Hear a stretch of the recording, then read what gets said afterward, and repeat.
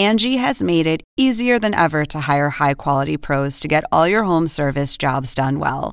Just bring them your project online or with the Angie app, answer a few questions, and Angie will connect you with local pros who match your specific needs. Or book a service instantly at an upfront price. So join the millions of homeowners who use Angie to care for their homes and get your next home service job done well. Download the free Angie mobile app today or visit Angie.com. That's ANGI.com. Angie has made it easier than ever to hire high-quality pros to get all your home service jobs done well. Just bring them your project online or with the Angie app, answer a few questions, and Angie will connect you with local pros who match your specific needs. Or book a service instantly at an upfront price. So join the millions of homeowners who use Angie to care for their homes and get your next home service job done well. Download the free Angie mobile app today or visit Angie.com. That's ANGI.com. Welcome to an HBO podcast from the HBO Late Night series, Real Time with Bill Maher. Start the clock.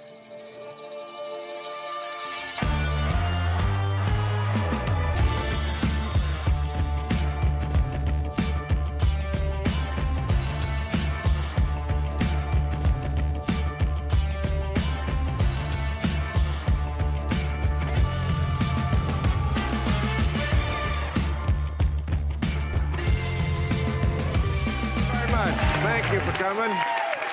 Thank you. Oh, please. I appreciate it. Thank you. Doing all the protocols. Thank you. I know you. I hope you're excited. It's 11 days till the election. Are you? 11 days.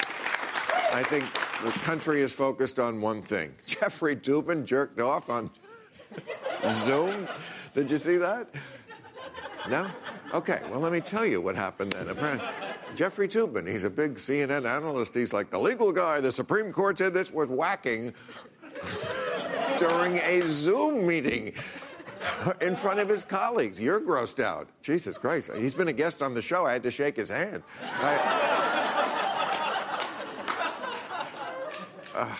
So many gross things this week. Trump, did you see this? Trump, unbelievable, turns out has a secret Chinese bank account, and he's paid $200,000 in taxes there. I was absolutely shocked. Trump paid taxes? Well, look, he's always said I pay taxes. It just wasn't in this country, you know. Did you watch the debate last night? We finally had another. Oh, you did? Oh. I mean, was it just me, my TV? It looks like the color of Trump's head was, even for him, he looked like roast beef. It was like Biden was debating Arby's. It was disconcerting. But last night, we discovered the monster's weakness, the mute button. The mute button, just the threat of it kept Trump in check. It was like fire to Frankenstein or garlic to Rudy Giuliani, you know? Oh, Rudy Giuliani. Rudy Giuliani, there's a new Borat movie. I think it starts tomorrow, and Rudy Giuliani's in it because it's an actress, you know, part of the Borat troupe there. She's posing as a conservative reporter, luring Rudy up to his hotel room, which she does. And he's lying there on the bed while she flirts with him, and he's got his hand reaching into his trousers. Now, Rudy says it's not what it looks like. Not what it looks like. It looks like an alien autopsy is what it looks like. But this, of course, I love this because it comes on the heels of last week. Rudy was in the news because he was digging up dirt on Hunter Biden after, of course, the whole Ukraine thing where he was digging up dirt on Joe Biden, because that's who you want looking into high-tech corruption in the former Soviet Union, someone who can get fooled by Borat. Now, Rudy denies the whole thing. He claims he was tucking in his shirt. And Jeffrey Toobin said, could I use that? Now, Rudy's, what a piece of work. He claims he works for Trump for free. Oh, it never takes any money. He says his only compensation is he gets to eat the flies that land on Mike Pence. That's the only... Oh, and finally, listen to this, the Pope. Every once in a while, boy, the Pope comes through. He came out in favor of civil unions for gay couples, which is pretty for the Pope. All I have to say is, who's the lucky cardinal? All right, we got a great show. We have Heidi Heitkamp and Anthony Scaramucci are here, and a little later we'll be speaking with Matthew McConaughey. But first up, he is the author of OMG, What the Fuck Does WTF Does the Constitution Actually Say? A non-boring guide to how our democracy is supposed to work. Ben Sheehan. Ben...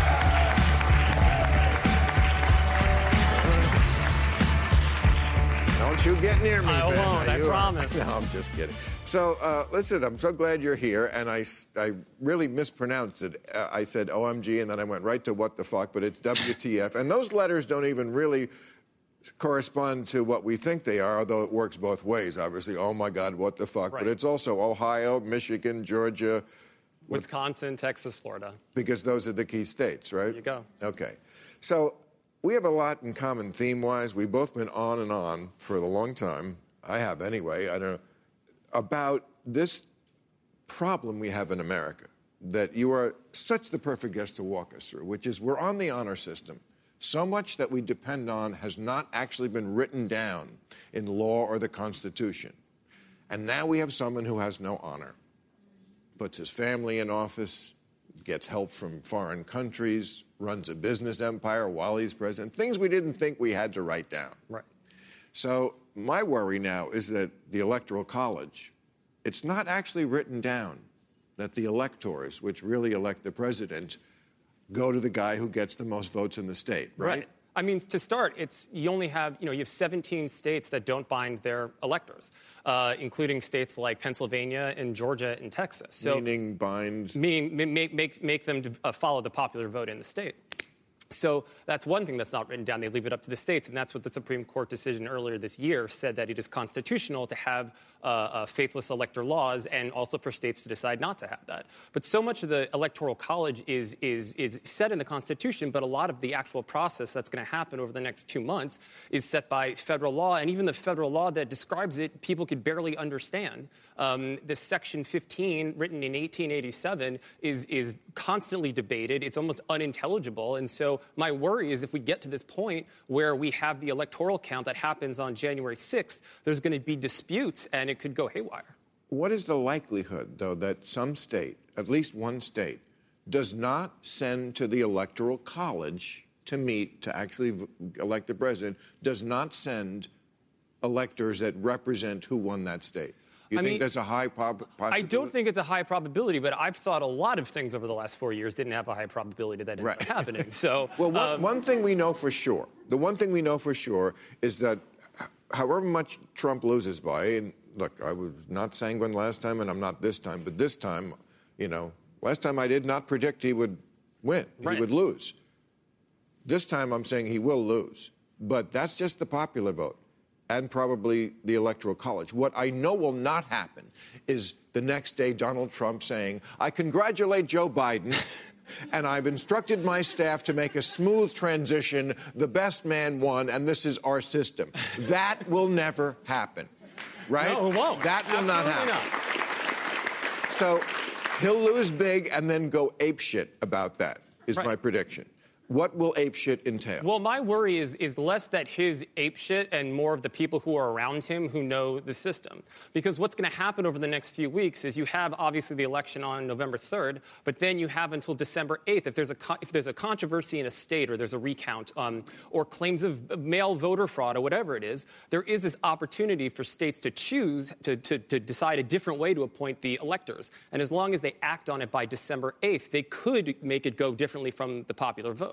So we have to pay attention to our state legislators in that period to make sure that they follow the popular vote in the state so that we don't have a popular vote in the state that's different from the electors. So make a prediction for me.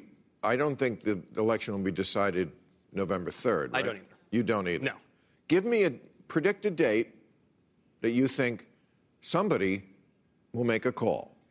I hope it's on, I'll say after the safe harbor date, which is the one I just described. So I'll say December 9th. I hope that by December 9th it'll be finalized. Between November 3rd and December 9th, they're recounting. December 8th, they could. I mean, Is it Right. going to courts, you think, a lot? I mean, it could. I mean, I think that in a state like Texas or a state like Georgia, because they don't bind their electors, like there is that wiggle room for it to go haywire. So what happens on December 9th? Do you think somebody will call it for Biden? Well, the electors will have to be finalized on that date if they choose a different method. I So see. we'll know by December 9th, and then the actual vote is on the 14th, and then the actual counting of the electoral votes is on January 6th, Okay. and Mike Pence is overseeing that. Yeah, but he can't do anything about it, right? But again, the law is super unclear from 1887. So, if it got really close and it's not a Biden blowout, then you could have some complication that happens at that meeting. I don't think it's going to happen, but I think it's important to know where the guardrails are versus the. So say things go Biden's way on December 9th, they declare he's the winner. But Trump is not going to accept that. No. Right. So what happens between December 9th and January 20th when he's supposed to leave? I mean, I've heard Joe Biden say, the United States government is perfectly equipped to escort a trespasser out of the White House. Except at that moment, he's the government. Right. That's the problem. He's still the government until he says different. Yeah. I mean, it is. We've never had a situation. We've gotten close. We had a situation in 1876 where it got 2 days before inauguration, and they were literally planning parallel inaugurations. And they finally ended up having the winner, Rutherford B. Hayes, win by one electoral vote. But we've never had a situation where it's gotten to inauguration day and the person has refused to leave. So how do we fix this in the future? I mean, a constitutional amendment takes 2/3. Right, of the... 2/3 of the House and the Senate to propose it. Or both the House and the Senate. So supermajorities in both. And it could That's a lot. That's 67%, which never happens for anything we can't agree on. Right. Plus 3/4 of the states? 3/4 of the states. So you need 38 states to It sounds to me like we could never really have a constitutional amendment again. That is not really going to happen. Well, there are two ways to work around this with the Electoral College. So one is called the National Popular Vote Interstate Compact. And right now you have 15 states that have signed on for a total of 196 electors. So that's not going to happen. You're not going to get enough states to tip the balance to 270 by this election, but you could in the future. The other thing that you could do in the future is have states not give winner-take-all electoral votes. Because right now you have states that are just guaranteed to go blue, and it doesn't, the people who aren't voting for people who are voting Republican in California, their vote for president isn't really going to matter. No. So you could switch it where every state has the ability tomorrow, if they wanted, to change their laws so that it's proportional rather than winner-take-all. All right. Well, I'll be praying with you, Ben. Just kidding. All right. Thanks very much, Ben. Let's meet our panel. Good job. Hey. How you doing? Good. All right. Good to see everybody very distant. Anthony, how you doing? Okay. He is the former White House communication director under President Trump and host of the podcast Salt Talks on salt.org. Anthony Scaramucci is over here.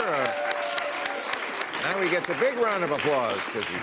Okay, she's the former Democratic senator from not an easy thing, a Democratic senator from North Dakota. Pretty good. And co-founder of the organization One Country Project. Heidi Heidkamp is back with us. Great to see you. Okay, so there's so much going on. There's so many of the week stories I could go into, and I probably should. But you know what? I'm at the end of my rope. It's the end of the year. I'm just going to talk about what I want to talk about. Not that I don't really do that every week anyway. But here's the thing. I was watching 60 Minutes Sunday, and they had this story on the flight from hell. Have you seen this story? Let me tell the people what it is in case they don't know what I'm talking about. But the question I want to get to is, why can't America get its shit together anymore? Here's what happened. In March, 200 Americans, right when the pandemic was starting, and we'd been talking about it for months, 200 Americans get on a cruise ship. So right away, I'm at Americans are morons. Okay, so they get on the Costa Luminosa, which cut to, it's a petri dish, of course. So then the State Department has to get them off the ship, sends a chartered plane to get back to Atlanta because that's where the CDC is. The plane, it's of course the flight from hell. People are literally passing out in the aisles. Everyone on the plane's got the... So it lands, and they radio the tower, and they say, nobody told us you were coming. And sits on the tarmac for 3 hours. Then they let him in, check him a little bit, disperse them out to the busiest airport in the world. Hit the food court. Get your connecting flights. I mean, you couldn't design a system better to super spread this disease into America. Why are we such a loser country now? What is it with the people of this country? Are they stoned? Are they stupid? Are they disillusioned? Is it all three? You couldn't communicate the plane was coming in, and you let them all out? I mean, why are we such losers? I requested vodka. I just want to make sure. Is there vodka in here? I mean, you're a Wall Street superstar. What do you think? But I mean, Bill, there's fragmentation of information. You've got people politicizing masks. The president's politicizing. He tried to make it into that big of a deal. You've got 40 to 50% of the people. I'm asking about the people of America. Why the people on the ground can't? Somebody told them this plane's coming in. Nobody can. How did that message not get through? I'm talking about basic shit. You can make all those political arguments. It's fundamental. They would just ignore incompetence. It's incompetence, not on the people on the ground. It's fundamentally incompetent of the State Department. What the hell was the State Department doing? Everybody should remember this when Pompeo offers himself up to America to be the next president of the United States. He's been incompetent since day one. This whole thing has been mismanaged since day one. Shouldn't surprise anyone. No, absolutely. I mean, Trump, of course, the personal beliefs of those people is to ignore stuff like that. That's just a fact. Personal beliefs of who? Whoever it is, the air traffic controller, the people that were bringing the flight in. Believe it. It's not about it's not up to being believed. This is information. This plane is coming in with these sick passengers. Be ready for it. Handle it like they would in a normal country. But something is wrong that's beyond Trump. Yeah, there's no question. There's a systemic imbalance. I was in Africa during Ebola. And they tested you more heavily in Africa when you came in their country and left their country in the developing world. He has never taken this seriously. And to stop people and test people, that means you're failing. And he would never, it's personal for him. Okay, it's personal for the president. Once again, his fuck-ups not in dispute, but somebody's going to have to answer this question about America at large also, because it wasn't up to him to just be on the ground and at the CDC and the airlines and all this shit. People are just fucking dumb. He's the biggest domino, Bill. He's the biggest domino. He's the biggest domino tipping into everything else. Yes, but it's a danger to just blame everything on that and not look at this. Oh, there's no question. We have a system fight. Maybe this will convince you. 25% of all Americans now believe QAnon. I mean, it was only 2 years ago when I first made fun of it, and we were like, oh, this is hysterical. I'll say I am Q. I am. Because it's such a fringe thing. And now it's not a fringe thing. It's 25%. There's going to be Congress people who are QAnon. If you don't know what QAnon is, here's the question that 25% of Americans agreed to. And by the way, another 24%, not sure, maybe. They said to the question, do you believe top Democrats are involved in elite child sex trafficking rings? This is the Hillary ran a pedophile ring out of a pizza parlor. 25% of Americans, another 24%, not sure that might be true. Biden has to run for office factoring in that a good part of the populace thinks he's a pedophile. Yeah. Discuss. Okay, so the main thing about that is there's a lot of disenfranchised people. They feel the system has not worked for them. They can't blame themselves, and so they buy into conspiracy theory. And then you have another group of people that are preying on them. And one of them happens to be the President of the United States. And so he lights people up. He's retweeting things about the bin Laden. So they think that you're saying that people think the fix is in, that the system is rigged. Why do rich people get richer? Exactly. Prince Andrew, he is on Sex Island. Rich people do get whatever they want. The president's throwing Duraflame logs on it. He's retweeting false bin Laden raid conspiracies, and he's retweeting QAnon, and then he says that he denies it. And there's good 25% of the people that went from economically aspirational as blue-collar people to economically desperational in about 3 decades, and they get ignited by it, Bill. I mean, I disagree. I think that if you had had the internet when I was a kid, instead of reaching for the Inquirer and reading about aliens or reading about some craziness, maybe only 5% of the people saw that story. Now 25% of the people are seeing the story.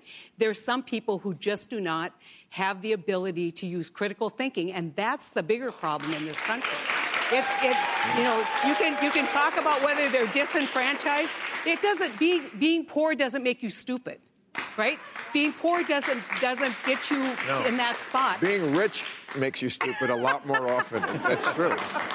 No, really, rich people don't have to think, right? Because they're rich. To me, critical thinking is what we really have to focus on, and also, how is it that? But you're answering my first question now about why we fucked up so bad with the Coastal virus ship. Well, but think about this. We don't educate anymore. We don't think anymore. We don't have critical. Right. This is the answer. Yeah. No. But on the virus, and I will stand up for the people at the air traffic control or the people if they were not told, here's your protocol when they come off. And that was the State Department's responsibility. You saw those lineups. Remember when we brought the planes back from Europe? And there were people jammed, waiting to get through customs, and they weren't even tested then. So never mind that experience. We continued that experience all along. That's how we spread the virus in this country. And to simply say, we shut down the Chinese. No, you didn't. You brought people in here who were contaminated and tested positive, but never tested them. But if a quarter of the country and half of Trump people think that the Democrats are pedophiles and Satanists, but they're also Satan, and also they believe in lizard people, drinking blood, they're drinking the right, blood. Eating babies. I mean, you couldn't. The Inquirer. John Kennedy's still alive, though. That's the good news, right? So's JFK Jr. That's what I meant. JFK Jr. is still alive. Okay, so I mean, if Biden wins, what are we going to do with these people? And if Trump wins, what are they going to do to us? Because they believe in the storm, which is a moment when everyone realizes all this stuff, and then they arrest 100,000 people. Yeah. Well, I'll be definitely in an undisclosed location. Hopefully, they'll let me zoom into the show. I don't think those are the dangerous people. I mean, I know that stupidity is a cancer on our society. But that many of them is not dangerous? You know who the dangerous people are? Who? The people who stood in the State House in Michigan. The people who plotted to... You don't think these are the same people? No, I don't. You don't? I don't, no. You don't think those are cute people? No, I don't. I think those are militia. Those are posse comitatus. Those are people... And they're not... There's no Venn I'm diagram sure crossover there's some of those? cross-pollination, but you've got to remember that these groups, these groups are not all monolithic. Right. You've got to look at what their belief system is. And the poor boys, I mean, they're basically misogynistic. People say they're racist. No, they don't like women, and that should worry us too. That should. What about the willing accomplices like McConnell and McCarthy and guys that know better? Cotton, all these guys know better, and they sit there as willing accomplices to all of this nonsense, feeding it day in and day out. Yeah, they're the most dangerous because they're smarter and they're using that system to manipulate people. All right. Well, listen, masturbation is in the news this week. Not that I have to tell you. I feel bad about constantly making fun of Jeffrey Toobin, but, when you do what he did, people are going to make fun, especially comedians. Okay. And I just say that the name Toobin, to me, it really lends itself. It's like because I think it will probably be a word in itself in the future, meaning to masturbate during a Zoom meeting.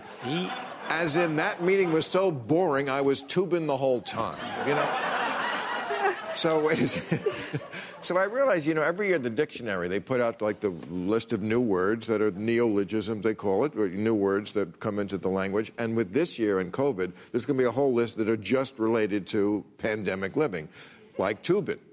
And we found some of the other ones, like the practice of bumping elbows instead of shaking hands is funny boning. You see? That's... What shoppers experience when they actually find Clorox wipes is called a storgasm. That's going to be... someone during a COVID test who says, let me do it myself, and gets the Q-tip stuck in his nose, that's a nostril dumbass. That's a new one. Getting airlifted to a hospital for treatment unavailable to the public. That's called wealth care.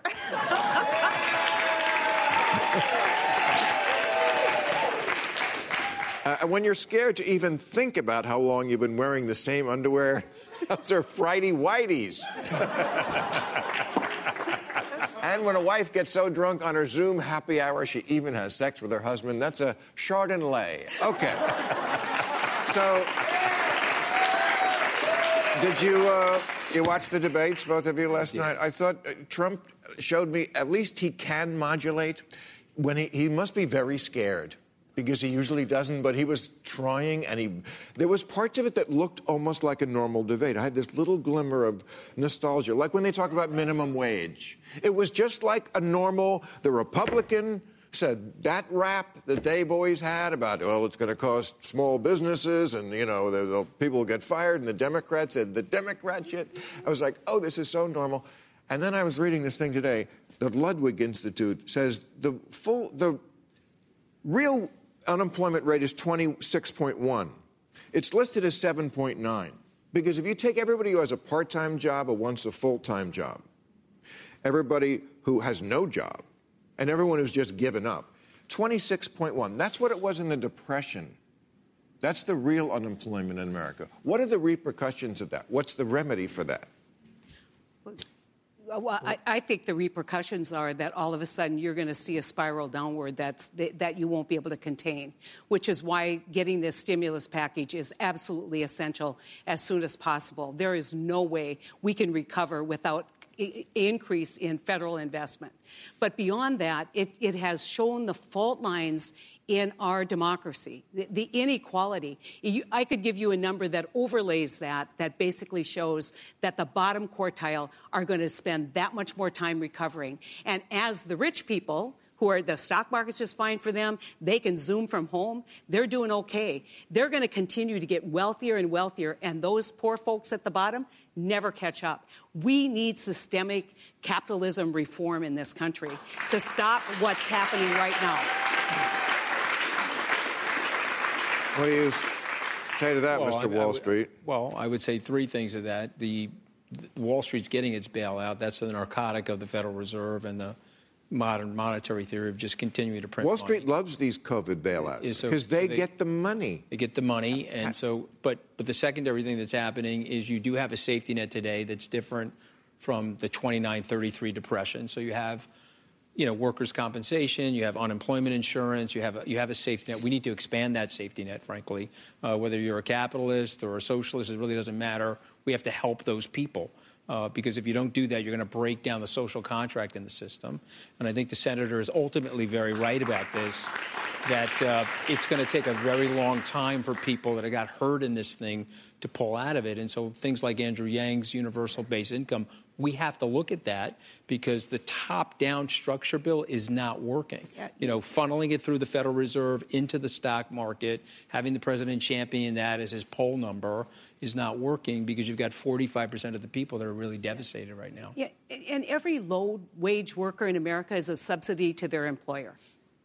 Is that, when you talk about we need this program or that program, guess what? You need to pay these folks more. You need to give them real economic opportunity. And so when you say we're going to do this and do that and provide the earned income tax credit or universal income, guess what? That's a subsidy to people who are hiring people at $7.25 and making millions of dollars themselves. How do people live? They don't. They don't. They live with housing assistance. They live on food stamps. They live on Medicaid. And the president's trying to take that away. Working people's health insurance. It's an atrocity, and no wonder people are mad. They just have to get to the polls and vote. Vote their aim. But it doesn't. But will it really change? That's the thing. Here's the thing. The money that we already spent, the $2 trillion was the first COVID relief, right? Okay, that's an astounding number. Even TARP, we were like, oh my, that was the 2008. Was like $780 billion, and people were like, oh, my God, in one swift stroke. And we went to 2.2. Like the New Deal, all told, cost $856 billion, adjusted. The Marshall Plan was $144 billion. We are into some crazy numbers, and it doesn't get to the people. This is our fundamental problem, besides stupidity, greed, and that every snout is in the trough. Only 20%. Only 20% went for relief and families. It went to fucking Wall Street. $250 billion in tax breaks went to businesses, some of which were making more profits during the pandemic. You left out big tech, because it's all slanting towards them. Because if you look at their that too, models. Yeah. The Pentagon got $1 billion to prevent, prepare, and respond to coronavirus. They spent it on space surveillance, jet engines, and dress uniforms. Just not to send you off the edge here, but North Dakota just took their COVID relief money and they're giving it to people so that they can frack. Frack? That is fucking ridiculous. Yeah.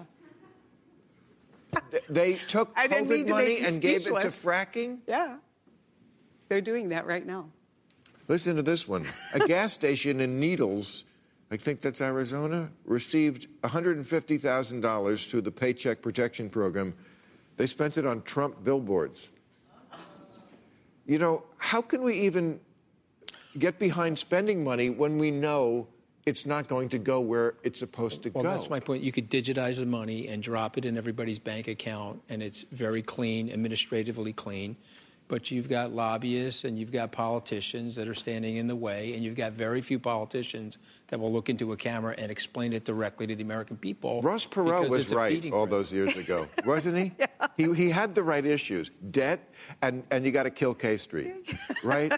And you had the crazy, what was it, his aunt in the basement? Or his yeah. No, and then he became he was not a great politician, but he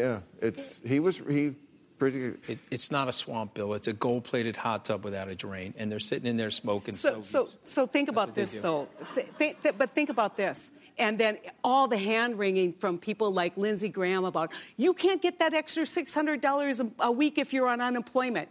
Who do you think is going to spend money in this economy? 70% of our economy is consumption. If you don't get the money in the hands of the people who need things, you are not going to recover. And so the hand-wringing was atrocious, absolutely atrocious, that people so concerned that someone's going to get $600 and then they wouldn't work for minimum wage. They won't go back to a minimum wage job. Pay them more. Pay them the $600 more a month. There. So what are Americans, what are the citizens going to do if Trump doesn't leave or puts up a big fight? Or if he wins by voter suppression. That's how dictators around the world stay in office. They have elections. They just rigged them. He's going, Bill. I'll take the other side of that bet. This guy is a coward. He's a keyboard warrior coward. He's never had a direct confrontation with anybody in his life. Even when Chris Wallace was interviewing him in the summer, he put up the tweets of Chris Wallace. He started, kissing his ass. Okay, he is a keyboard warrior coward, and he's going to get routed. Okay, in the next 11 days, which is a Scaramucci, I might add, he's going to get destroyed. You've got 55 million people. 11 days, because that's how long you had that job? Yeah, just one longer than my last name in terms of letters. So now we're calling that a Scaramucci? We're calling it a Scaramucci. Like a fortnight. A fortnight is 2 weeks, and a Scaramucci is 11 days. I'm wishing. And then there's don't take voting. A week vacation. Take a Scaramucci, okay, on me. All right. But he's going, Bill. He's going. He's going to get routed. Well, he's going to get routed. I don't know if he's going. He's not going to go easily. He's not. But every kicking and screaming. You need the military. Yeah. If you want to turn a democracy into an autocracy, you need the military. He's the most hated commander-in-chief in the modern era. No retired general or active duty officer likes this guy. And go look at the enlisted men and women. They dislike him. I hope you're right. But over the years, let's be honest, he's been awful to so many people who somehow stayed loyal to him, among them you. Because he was in power. Yeah. Well, I was a lifelong Republican, and I thought it was my duty to try to stay loyal. Well, so was a lot of people in the military, there became a limit. Republicans. I understand that, Bill. But and he's the commander-in-chief at that moment. That's what. Even if they hate him, if he's like, well, I'm your commander-in-chief, and I say, I'm still the president because there's irregularities. Okay, well, I'm here on your show to help those people with an off-ramp to get to reality and to where our democracy needs to be, and it's not him, and he's got to go. I hope so. And we're working tirelessly. But I just would like to know if you think that American citizens are capable of a general strike, like they have in France, too much in France, always. Every time I've been in France, they're on strike. I cannot get a baguette. It's like they're either on vacation or they're on strike. But, I mean, the whole country, if they don't like something, the whole country just says, well, we're all stopping. Would America do that? You just said that the COVID plane got. I mean, we don't have that. I mean, stopping on purpose. I understand that, but we don't have that kind of community. We're so disparate in our country. I don't know if you could unify us like that. Yeah. If what? We're so disparate. I don't know if you can unify us where everybody just universally goes on strike like they do in France. No, but I think a good 60% of the country wants Trump to go. And we might find out it was more than that. But that's a lot of people. If they got in the street. He's going. I mean, after he was elected, we had the Pussy Riot. No, Pussy Riot. We had the Pussy Hats. Yeah. The Women's March. The Women's March, right. There you go. Pussy Riot's that band in Russia. Pussy Hat is what they had, a pussy hat, and it wasn't a riot. Other than that, I'm fine.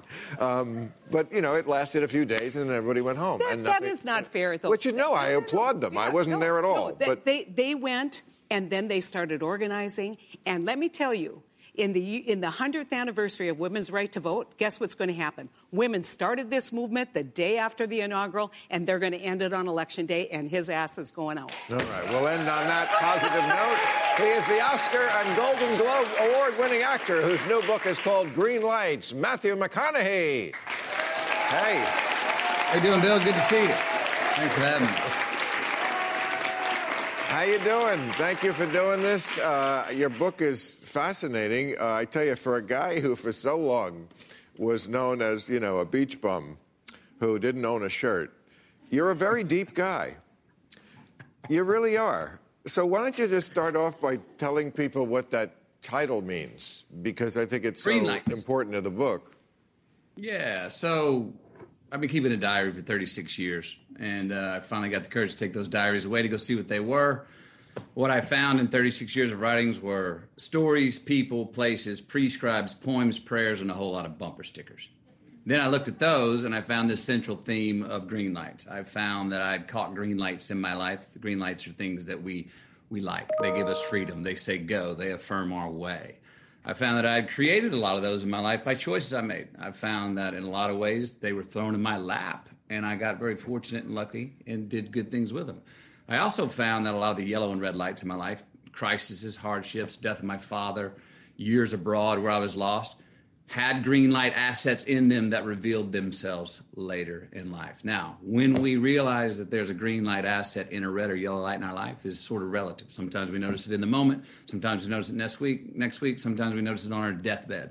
But I do believe that eventually in the rearview mirror life, all the yellow and red lights do eventually turn green. Wow. Boy, you got that down. Yeah, and I mean, so much of the book, honestly, you remember that old Dos Equis, maybe it's still on, commercial, the most interesting man in the world? Yeah. That, I mean, so many of the passages are like copy for the next most interesting man in the world. He smoked peyote in Mexico in a cage with a mountain lion. Yes. You did that. You were blackmailed into having sex at 15. How does that even happen? Yes. I would have been the blackmailer at 15. Do you want to tell that story? As I wrote in the book, and I didn't give a whole lot of details on that. I was raised thinking I wasn't going to lose my virginity until I was married, and at least if I did, it was going to be with someone that I had a really good relationship with. Well, neither of those happened. This girl was much older. And as I write in the book, I said, I was very sure at the time that I was going to hell for the act. And now I merely hope that is not the case. I'm merely sure that I hope that's not the case. Yes, you are a philosopher. That's the interesting part. And you did something in your career that is very rare, which is you changed the perception of yourself. That's the hardest thing to do in show business. When you get a label on you, it sticks. And you manage to find a way to not be the beach bum with the shirt off, to be this guy. You want to tell the kids how to do that?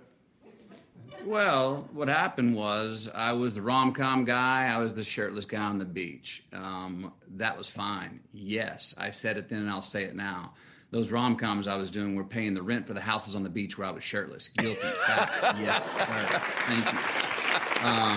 So I never, ballyhooed that part. But I did notice that That's all that I was in the public eye, and that's all I was to studio financiers in Hollywood. Other roles I wanted to do, dramatic roles, they were not being offered. They were not an option for me. So at a time where I said, if I can't do what I want to do, I'm going to stop doing what I've been doing, it was a scary proposition. So I checked with my wife, checked with my money manager and agent, and said, I'm going to stop doing rom-coms. Well, guess what? Okay. That's all that came in for 6 months. I got a $14.5 million offer for one, and that was harder to say no to because I got a little relative on that going, really? You're going to say no to this? Which I finally did. And then for 14 months after that, nothing came in. Called my agent. He goes, no one's even mentioned your name. So a 20-month sabbatical, after 20 months of a sabbatical from Hollywood, being gone, not seeing me shirtless on the beach, not seeing me in your living room or in a theater in a rom-com, I became a new good idea. Where's McConaughey been? We forgot about him. Well, guess who's a good idea now for Lincoln Lawyer? Killer Joe, Paperboy, Mud, True Detective, Dallas Buyers Club, Magic Mike. Right. And I just... So that movie, that one you turned down for 14.5, what was it and who did it? I'm not telling, and it didn't get made. Okay. All right. So the other reason I think you were able to do it is you just have an innate likability, which is rare, but, usually carries the day. It's interesting. You talk about your big breakthrough, Time to Kill. The other guy who was up for it was the other actor, I think, in your generation, who has the only one who has the same amount of likability, which is our friend Woody. My brother from another mother? Woody? Brother from another mother. Well, you're both sons of Texas. You have this weird family history, which I'll get into in a minute, but you sure he's not your real brother? It's still debatable. We're still finding out. My mom's got a story that makes us both think we just might be related. Well, yeah. Let's just leave that hanging out there. Because this is so interesting. You were born to parents who were each on their third marriage to each other. I've heard of people getting married twice. In fact, I Googled it.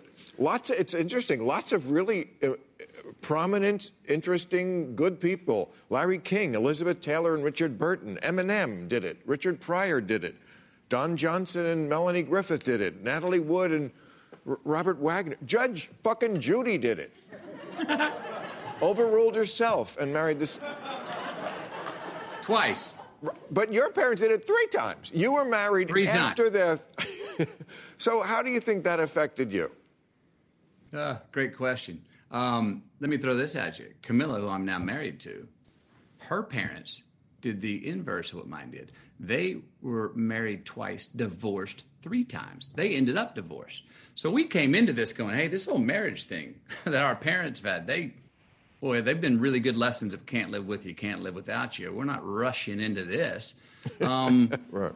But, my parents liked their relationship being a tidal wave in the Pacific Ocean. I didn't want to go marry someone as much like my mother, who needed that much resistance continually to get along. I wanted to keep the passion, have a passionate relationship, but I like more of a slow-moving river with some rapids along the way. So it really didn't scare us away from marriage, but it made us take our time, maybe a little extra time before we decided, hey, this is what we want to do, and we want to choose each other to spend our lives together with. Well, it's interesting, reading about your family, violence is a big theme in your book. Yeah. Violence followed by love. Yes. You talk about, you love your father very much, but he whipped your ass. And that you describe a fight in the kitchen between your mother and your father, like a bar fight with a knife and a broken bottle, and they wind up fucking on the floor. I mean, you talk about defending your father at a bar, and he loved you for it because you got the shit beat out of you. There's a lot. And then you have these dreams, this recurring dreams where you're surrounded by the most violent creatures in nature, the shark, right, the python, the crocodile, and then you come. It's a wet dream. Yep. Discuss. Not a nightmare. Well, everything you just said, look at what the outcome of each one of those was. They end up with love winning. My mom and dad get in a fight, they end up making love on the floor. My mom and dad get divorced twice, they end up being married. I have dreams that have the elements of absolute nightmares by any practical look at it, and they end up being a wet dream. The love in our family and the violence that was in our family, and trust me, there was a much, much more compassion and good times and hugging and all of it getting along. I tell these stories about our family that have to do with consequences and have some violence in them because those were the times where the love that we have was tested the most, but was never going to get beat. So I think that's why I adore these stories and tell them as love stories so much, because they are times when that love got tested, but the love was never going to be in question. The love was never going to lose the fight, and it never did. Okay. Well, listen, I'm looking forward to your third act, whenever that's going to start, because I know you're a seeker, and it'll be something different still. Thank you for doing this. Keep Austin weird. We'll do it. Matthew McConaughey. See you in person next time. Appreciate it. Okay, now it's time for new rules, everybody. New rules. Okay, new rule. New rule, if you buy this silicone face slimmer designed to stretch the mouth muscles, thereby slimming your face, you can't be surprised when your husband leaves you for a blow-up doll. Sophisticated humor we do here. New rule, never buy anything from an ad where a kid at breakfast says, "Dad, you rock." If Dad actually rocked, he'd be on tour doing blow and trashing hotel rooms. Here's how you know he doesn't rock. It's 6 a.m. and he's cooking for you. New rule, the media must stop trying to scare us with bullshit horror stories about marijuana, like this one. Man dies after pot plant liquefies his brain. Nice try, but where I come from, it'll liquefy your brain is a selling point.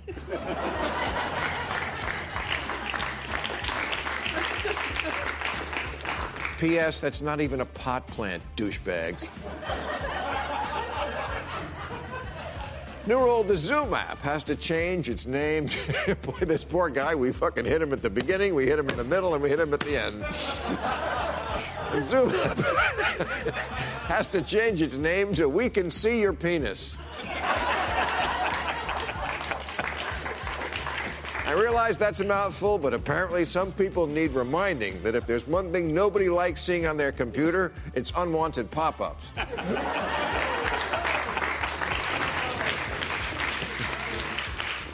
New rule, someone must tell harmonica players that the reason they always have the blues is because nobody wants to watch someone play a harmonica. Because it sounds like you're auto-tuning an asthma attack. And finally, new rule, an election is meant to eliminate candidates, not voters.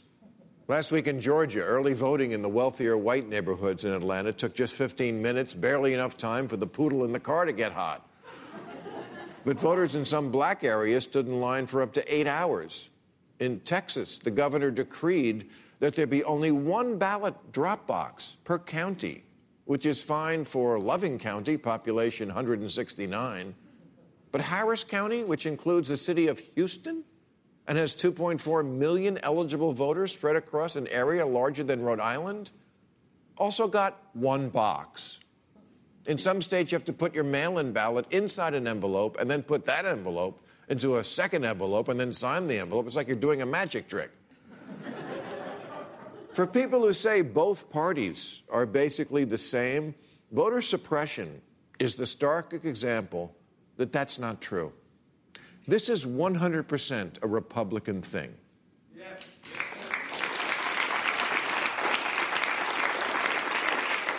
They know their policies aren't as popular, so they came up with an effective, time-tested political tactic called cheating. I can't make you want to vote for me, but maybe I can keep you from voting for the other guy. That's their credo. May the best man lose anyway. The other night, I was watching one of those obstacle course shows, you know, the ones where a contestant has to get across a terrain of giant bouncy balls and slippery balance beams and swing on friggin' ropes like Tarzan. And it occurred to me while watching this, watching Ricardo lose his grip on a foam roller, that this is exactly what our voting system has turned into. It's American Ninja Warrior Democracy Edition.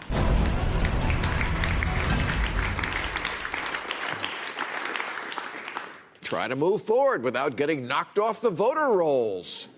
Match your wits and physical prowess in our most challenging steeplechases like the Eliminator, where you show up to vote only to find your polling place has been closed. Splish Splash, you're taking a bath. Or then there's the Excruciator, where you finally find your polling place, but the line is hours long because they've shut down all the other polling places and your precinct has been given the old broken voting machines. Kerplunk. The Misidentifier, where you finally get to the front of that line that you've been waiting in for hours, and they tell you that you have the wrong ID. Hope you can swim. The Monkey Wrench, where you say, okay, fine, I'll mail in my ballot, only to find they removed the only mailbox in the neighborhood. Oh, no. And finally, brand new this year, try to stay dry when going up against the Obstructor, where you say, fuck it, I'll just drop off my mail-in ballot at a designated drop-off box, only to find there's only one for 2.4 million people. Wah, wah. It's amazing how brazen Republicans have become in owning voter suppression. Back in March, when Democrats were pushing for vote-by-mail, same-day registration, and early voting, Trump, because he's a poker player who always tells you his hand, said this would result in, quote, levels of voting that if you'd ever agreed to it, you'd never have a Republican elected in this country again. Well, not quite, but yes, more people vote for Democrats. A process known as counting. David Lewis is a state rep from North Carolina. He was tasked with redistricting, and he gave one of the most honest rationales for partisan gerrymandering you'll ever hear. He said, I think electing Republicans is better than electing Democrats, so I drew this map in a way to help. Huh. Well, it must have been such a relief for a cheater like that to stop pretending that there was a good reason for their cheating and just say it. Like when Mom finally admits that the Hitachi magic wand isn't for her back. Well, here's my message to the cheaters. I've always preached on this show that you can hate Trump, you can't hate his supporters. I meant it then, and I mean it now. But that goes out the window if you steal from me. My vote is a thing of value. You steal it, I do hate you. Because that's not we see the world differently, our politics are different. That's you're a crook, a thief, and a schmuck. Elections are supposed to be free and fair, not wet and wild. And if you wait 8 hours to vote, when you get out of the booth, you deserve to do this. All right, that's our show. I want to thank my guests, Anthony Scaramucci, Heidi Heitkamp, Matthew McConaughey, and Ben Sheehan. We'll be back next week. Thank you very much, folks. Catch all new episodes of Real Time with Bill Maher every Friday night at 10, or watch him anytime on HBO On Demand. For more information, log on to HBO.com.